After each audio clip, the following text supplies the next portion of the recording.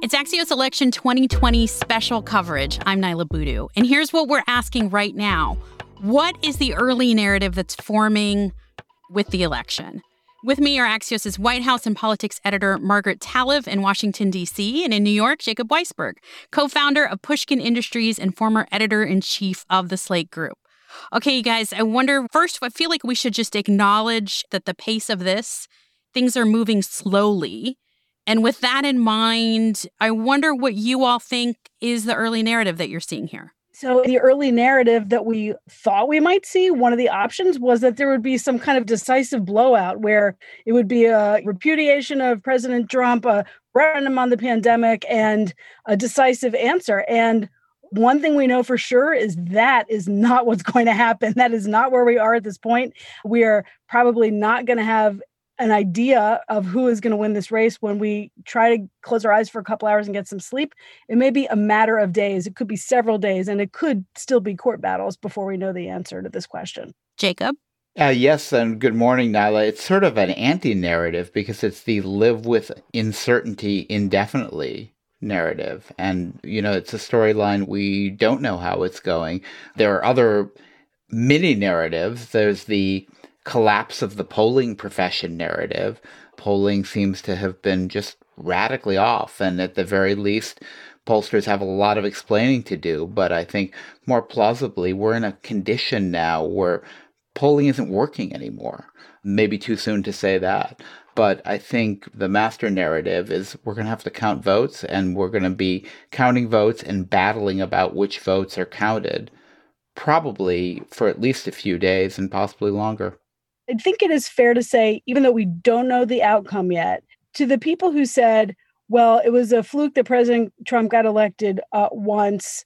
Look, even if Joe Biden manages now to win this presidency, it will be very clear that there is durability and genuine support and enthusiasm by a significant part of the U.S. population for President Trump, to the extent they're willing to stick by him, even after the impacts of this pandemic have taken hold. We'll be back in 15 seconds with more Axios 2020 election coverage. Welcome back to our Axios election episodes. We are answering right now what the early narrative is forming of the election with Axios' White House and politics editor Margaret Talev and with Jacob Weisberg, co-founder of Pushkin Industries. Let me ask you guys, what have you been most surprised by tonight? Jacob? Well, I think whatever happens, this is the second time that people like me, liberals and liberal journalists, have failed to fully imagine the possibility of Trump winning an election.